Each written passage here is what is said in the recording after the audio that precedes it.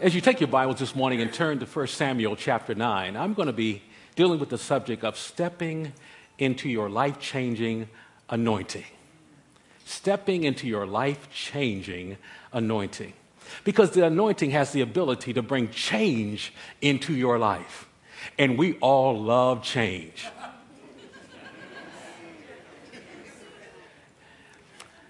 When I think of the anointing, it is the merger of divine selection with divine enablement with the express objective of fulfilling divine purpose. That is, God will take a person and select that person for a task that they are not adequate to do. And then he will release and impart to them his power to accomplish a task so they can fulfill their assignment. Now understand, assignment. See, unless you are walking in your assignment, you're not in a position to step into your anointing. Because anointing is tied to an assignment. And if you're not walking in your assignment, you don't need to be anointed. See, and God will put something in your life that's bigger than you, so you would have to come to a place where you're dependent upon him and you need him to give you the capacity to accomplish it. And many times when we find those things happening, we shy away. Let's look at this. In 1 Samuel chapter 9, as we're going to enter, let me set it up from chapter 8. Chapter 8, we see that the narrative tells us that Samuel is old. And it seems to suggest that Samuel is getting to a place where he's ebbing ever closer to ineffectiveness. And yet, we see also that it says his sons were morally corrupt. So all these men who were serving in the capacity of judges, it seems to suggest that no one now is able to continue to serve and move on and be effective in this capacity. Well, what I believe the narrative is really pointing at is the fact that the people are given an opportunity through this circumstance. They find an inroad through this to begin to suggest what they want. And what they want is a king.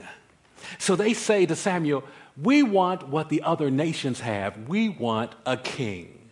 Can we have a king? And Samuel is at this place where he's just burdened by this. He goes to God in prayer and he says, God, they have rejected me. And God says, no, wait a minute. It's not so much that they have rejected you. They've rejected me because I am the king. And so they have rejected me. And so the spirit of what was seen under Moses' leadership is being seen now under your leadership.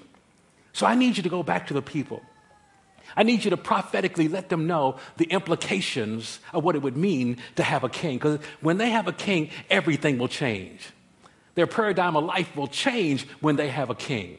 The freedoms they once possessed will change when they have a king. What they thought belonged to them will belong to the king. And so Samuel conveyed this to the people, and you know what the people said? We want a king. Isn't that interesting? And so it's in this moment that we find this next story. And first in chapter 9, look at verse 1. It says, now there was a man of Benjamin whose name was Kish. And it says that he was a mighty man of valor, and he had a son whose name was Saul, a choice and handsome man. And there was not a more handsome person than he among the sons of Israel. From his shoulders and up, he was taller than any of the people. Now the donkeys of Kish, Saul's father, were lost. So Kish said to his son Saul, take now with you one of the servants and arise and go and search for the donkeys. Wow. So we run into now a man by the name of Kish. And Kish, his name means hard or difficult. Do you know any hard or difficult people? You don't? Maybe because you are. No, let's go. Well, here, Kish, his name means hard or difficult, and it says he was a man of valor, a mighty man of valor, a man of standing. And it's good possibility to achieve that in his life, he had to establish a bar of high expectations for his own life. And people who tend to do that have high expectations for people around them. which can make them hard or difficult. And it's in this situation that during this time period, he has a son. His son is Saul, handsome, strikingly handsome man, head and shoulders above everybody else. And it would be that Kish's donkeys were lost, which was not uncommon in that day for livestock to wander away and get away from the house. And it would be the practice of that day that they would send a search party out to find the animals and bring them back. Well, Kish said, I want Saul and one of my servants to go. He sent his son and one of the servants to go and find the donkeys, which is interesting. I mean, a search party of two, because maybe he was a hard and difficult man with high expectations. Well, he sent them out, and they went searching for these donkeys. They went to the hill country of Ephraim and Shalisha and Shalom, and they went through all these areas looking for these donkeys. And we would know that about 3 days would pass, and they would not find these donkeys. And it's a good possibility that they traveled over 60 miles in 3 days looking for donkeys. Now, my first question is, how fast do donkeys move? But they can't find these donkeys. And Saul comes to a place where he says, maybe we need to go back home. But they realize, as he says that, they're at a place called Zuph. And the servant says to Saul, understand where we are. There is a man of God who lives in this city. And maybe we should go and inquire of him, and perhaps he can tell us about our journey. Now, that's interesting that he would put it that way. Perhaps he can tell us about our journey. It seemed like he would say, perhaps he would tell us where the donkeys are. But he says, perhaps he would tell us about our journey. In other words, could it be that this journey is more significant than simply looking for donkeys? See, I've discovered sometimes God will cause things to happen in our life that will set us up for a pursuit. And we'll get out and we're pursuing something, but that's not ultimately what God has in mind. He's getting us out of the familiar into the unfamiliar so we can have an anointed encounter, so he can position us to see something we haven't seen before. And that's the thing about God. See, Saul lived relatively close. He lived relatively close here to the presence of the man of God, but he didn't have a clue as to who he was. And you know what's interesting? Samuel, the man of God, who is called the seer and the prophet, Samuel is nationally recognized. He has a prophetic ministry that is consistent. If he said God said it, God said it. And Saul doesn't even know who he is. Because, see, when you're not into something, you can't see it. But once you can come to a place where you get into it, you see it everywhere. And here, Saul is at this place. And Saul consents, yes, let's go see the man of God. And in that chapter, he talks about making sure they bring to the man of God, which conveys to him their sense of regard for what he will impart to them. And so they go, and they're going to meet the man of God. And I told you, Saul doesn't have a clue as to who he is. And he walks up to this man, and he says, can you tell us where the seer's house is? And the man he's talking to is Samuel, the man of God. And he doesn't even know it. And Samuel says, I am the seer. And I'm going to tell you some things. First, I'm going to tell you what has been on your mind. And then he's going to convey to him the mind of God. He says, understand, Saul, that those donkeys you've been looking for, they have been found. Let's just put that to rest right now. Now, what does that tell us? That the donkeys were lost until Saul got in the presence of Samuel. And then they were found. See, I believe that God, in his sovereignty, God in his grace, God who knows all things, God maybe one night said to the donkeys, about 10 o'clock, I want you guys to make a break. And then I'm going to lead you and guide you, and I'm going to conceal you in a place for about 3 days. And then I'm going to release you, and I'll let somebody find you and take you back home. See, God can do that. Because, see, God is setting up a circumstance so Saul could be exposed to something he's never been exposed to and see what he's never seen before. So he takes donkeys to get him to a place, to get him out of the familiar so he can step into a place so he can see and encounter a man of God, so he can step into the moment that God has allotted him. See, I think sometimes we go through situations, we think we just call it life. You know, we're just going through life. Right? We're just going through life. It rains on the just and the unjust. That's just life. Right? And I understand things do happen to us like they happen to everybody else. I mean, if it rains outside and you go outside, guess what? You're going to get wet. That just happens.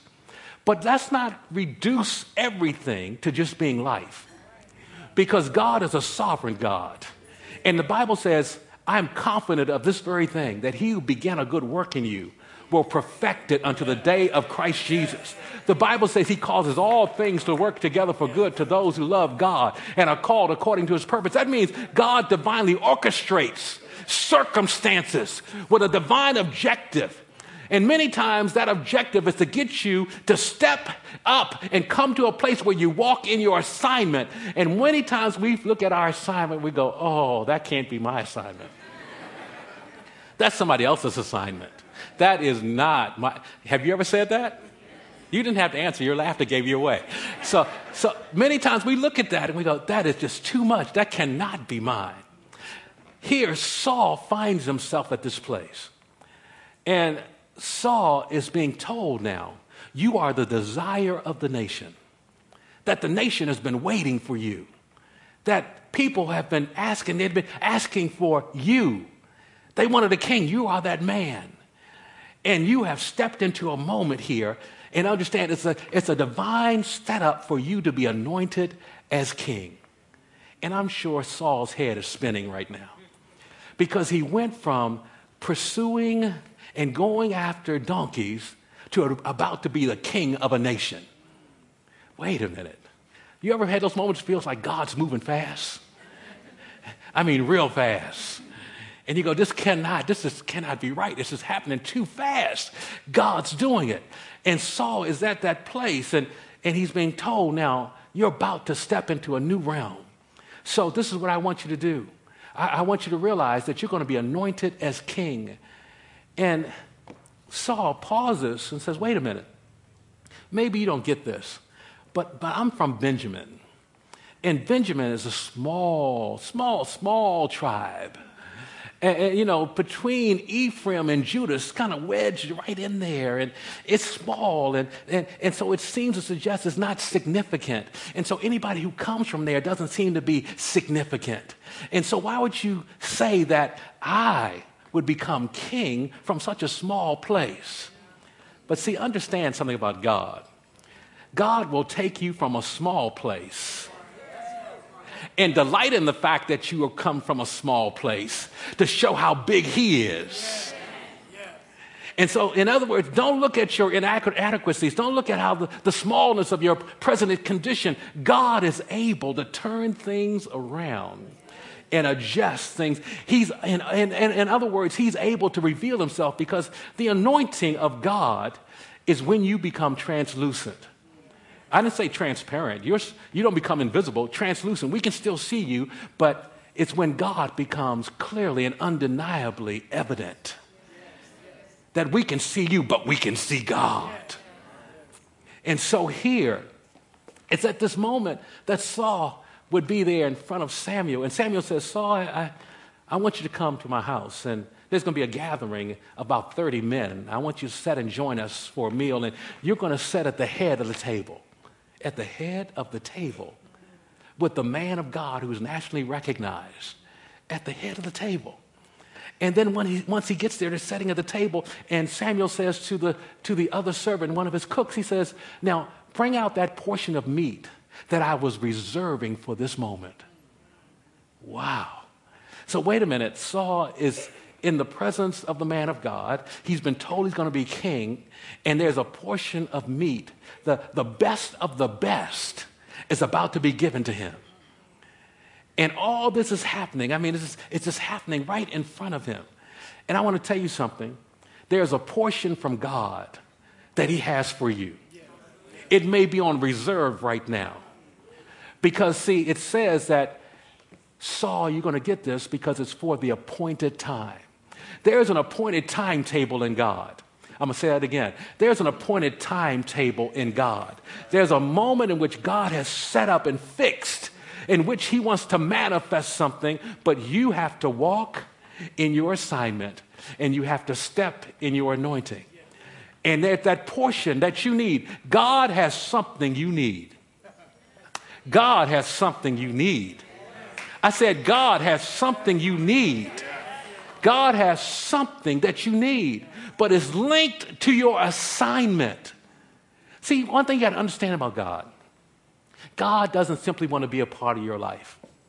God wants to be your life. That means your world then in the Lord is much bigger than simply a service on Sunday morning. And you know what's interesting? Many times we tend to judge where we are based on how we are in the service. Wouldn't it be great if you were like this all week long? Right?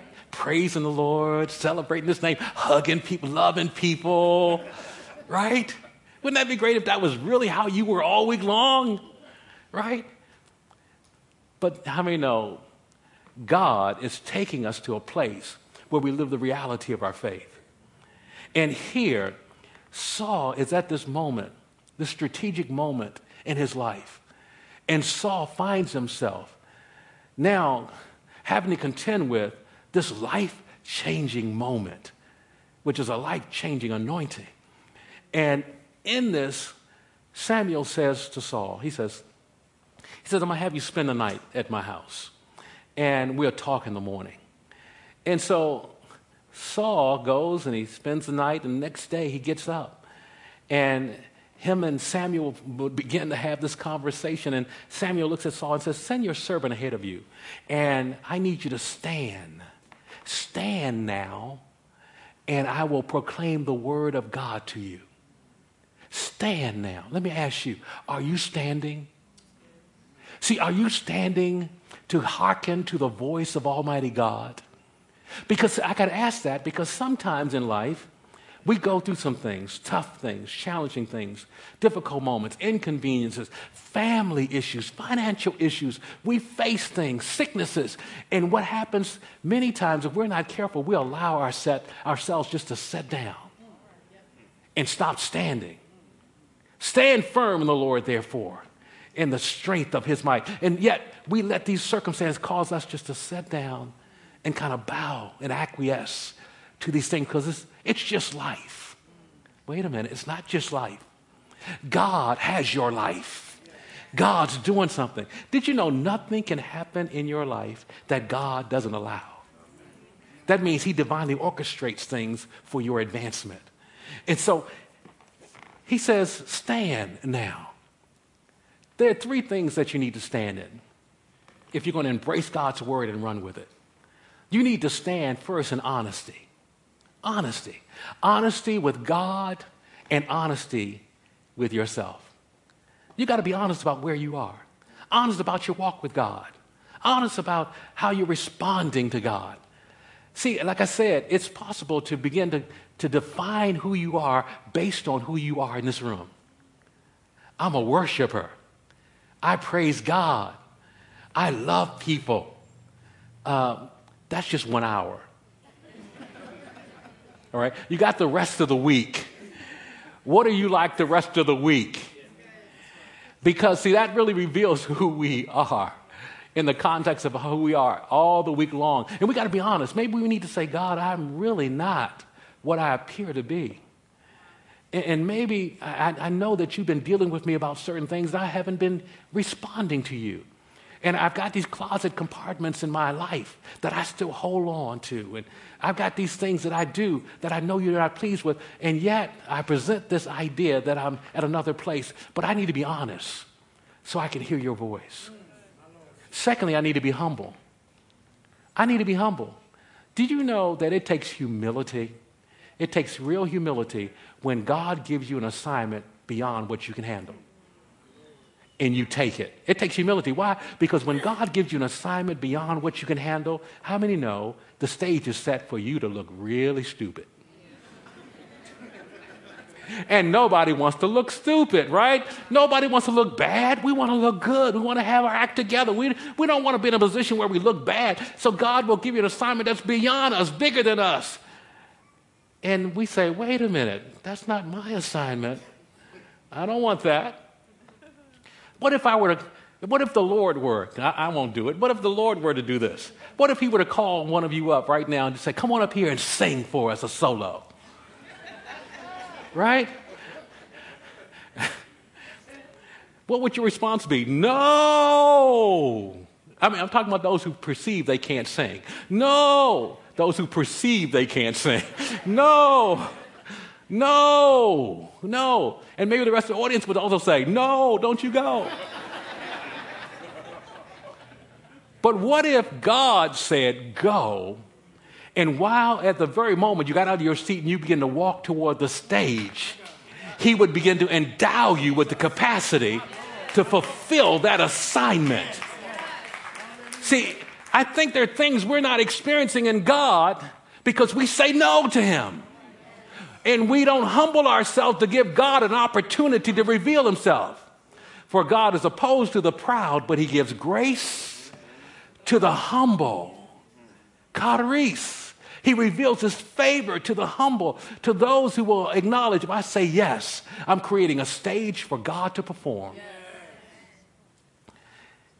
Here, that third area is hunger. To have a hunger for God.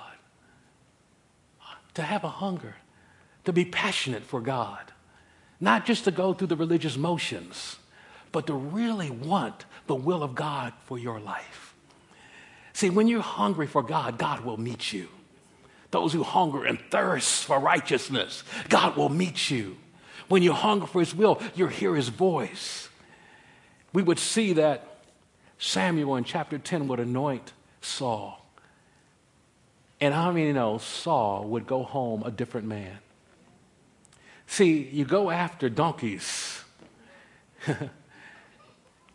and God is going after you. And now you're going back home a different man because now the anointing of God is upon you.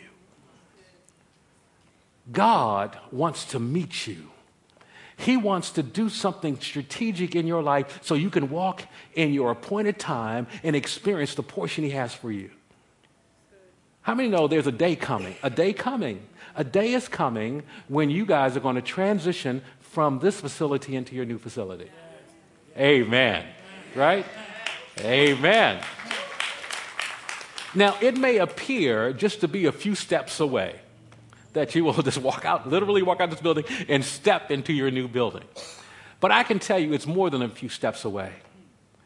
It is laced with a divine assignment that I believe many times in these settings like this, that God says, I'm about to usher you into a new place.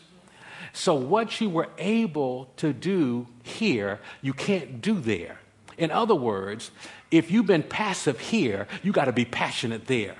If you've been on the peripheral here, you got to be in the center of divine operation there. That if you're coming to a place where you're simply attending, it's time to be a partner with the purpose of God. You got to do that there. It's time to step into your assignment. It's time to step into your assignment. You've been saying no too long. Don't have time, don't have energy, don't have skill. Can't see myself doing that. To saying yes, God. To giving God the opportunity to anoint you to do what he wants you to do. Can you say yes to God? Yes. I say, can you say yes to God? Yes. Will you stand in God and stand for the opportunity to hear his voice and what he wants you to do? Yes. You say, Pastor, I don't know if God speaks to me. I don't know. I don't know what God wants you to do. I'm sure there are pastors here who could help you. I'm sure there are ministry leaders who can guide you, right? I'm sure there's always opportunity for ministry. Do something with me. Would you stand for a moment?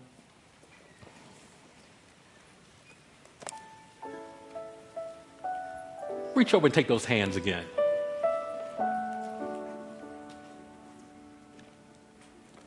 I want you to tell that person next to you, on either side of you, I'm holding your hands because you really need prayer.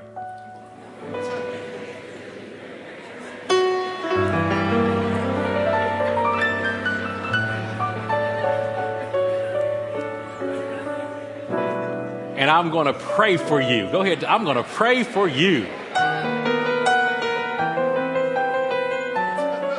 This is what I want you to do. I want you to pray that that individual, thus the collective group, would have a spirit of yes to the assignment of God. So there can be another dimension of anointing in this place, unparalleled like any other time in this church's history, because everybody is saying yes. Everybody's walking in their assignment. Everybody's stepping in their anointing. Would you take a moment and pray for that person to your right and to your left? Just pray for them right now.